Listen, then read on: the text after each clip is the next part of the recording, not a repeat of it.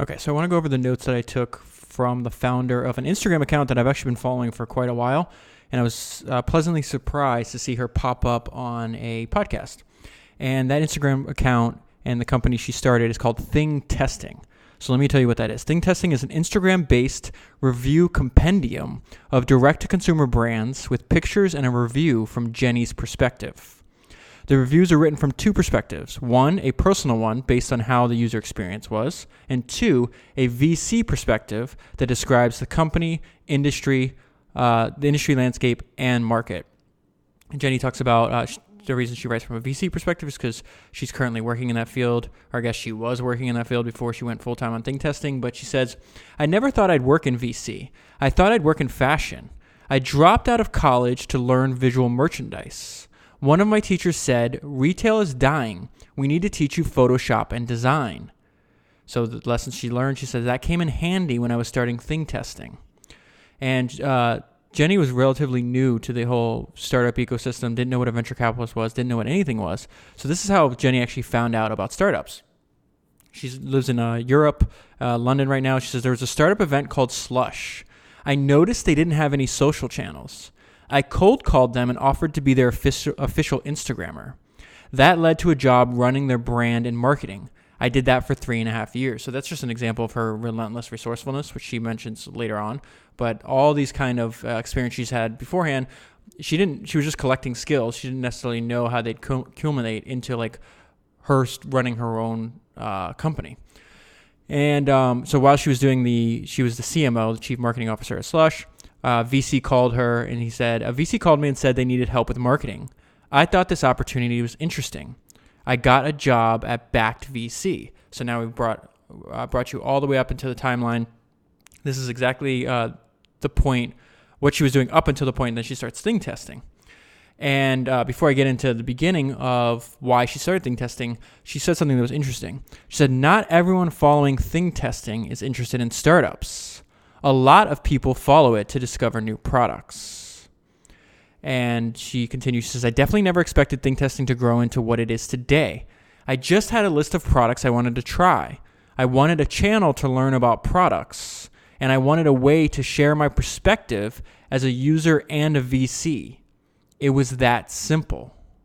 And I love this idea about building a product within somebody else's product or somebody else's interface. Like if you follow Thingtesting, people are like, oh, that's a nice Instagram page you have. It's not really an Instagram page though. It's a service that surfaces new products for you. It just happens to live within Instagram, which is very convenient why it has so many followers and is growing so much because they're already using the app. I like the idea of building services within other things that you already use. Okay, so Thingtesting has now grown into a website and an email newsletter. I linked both in the email, in my notes rather, if you want to check that out. It grew so much that I couldn't just do it on night and weekends anymore. I'm on sabbatical right now, meaning on sabbatical from Back VC, right now, so I can work on Thingtesting full time. So she's mainly focused on direct to consumer brands, which is, quite popular and it's really growing. But she made an important point. She's like, listen, we use the term direct to consumer because it's a new thing. I think in a few years, we'll just call them brands. I completely agree. They just started out in a different way than brands previously did. And then because she tests so many, so she talks about, she wants to maintain a positive feed. So if it shows up on the feed, it's something that she likes. So she says right now she's testing like 18 things at a time. Maybe 5 of them will make the cut because she only, she doesn't want to just trash other people's products. But I think this gives her a unique perspective about a big problem when people create products is they just copy what other people are doing. And she's the note I left myself is don't be afraid to be different. A lot of brands use the same fonts, colors. They even use the same law firms. And she says, I think there are a lot of interesting things to be explored by broadening to just look different. And then she says something here where I personally think this is she shouldn't do this, but she says, I'd love to expand the reviews to include other people's opinions, to be less about me. And the reason I would disagree, you got to listen, when you're running your business, you got to do what you want to do, right? It doesn't really matter about my opinion or anybody else's. But I think the reason I would disagree is because the last 2 notes that I'm going to share with you kind of goes against the point. The fact that it's only you, the fact that it's so weird and different and scrappy is what makes it unique. And then when you dilute that by adding other people's perspectives, I don't think that's necessary.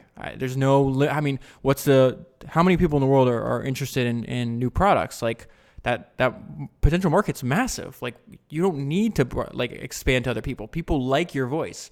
And so she said this, and these are her words. So she kind of, I think, would agree with what I'm saying if framed correctly, because she says the following: I think people like scrappy. Thingtesting is quite scrappy. It's just me and some foam boards, meaning the boards that she puts the products on to take the pictures. It's not a huge production. It makes it relatable and authentic. Brands lose scrappiness as they grow. Exactly. What people like about it is that it's just you and that it's relatable. It continues. Companies overthink a lot. They think they need something with a high production value. But the real thing that makes it engaging is the creativity.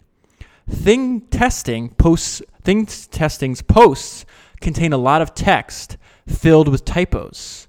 It is authentic. People can tell it is written by a real human being.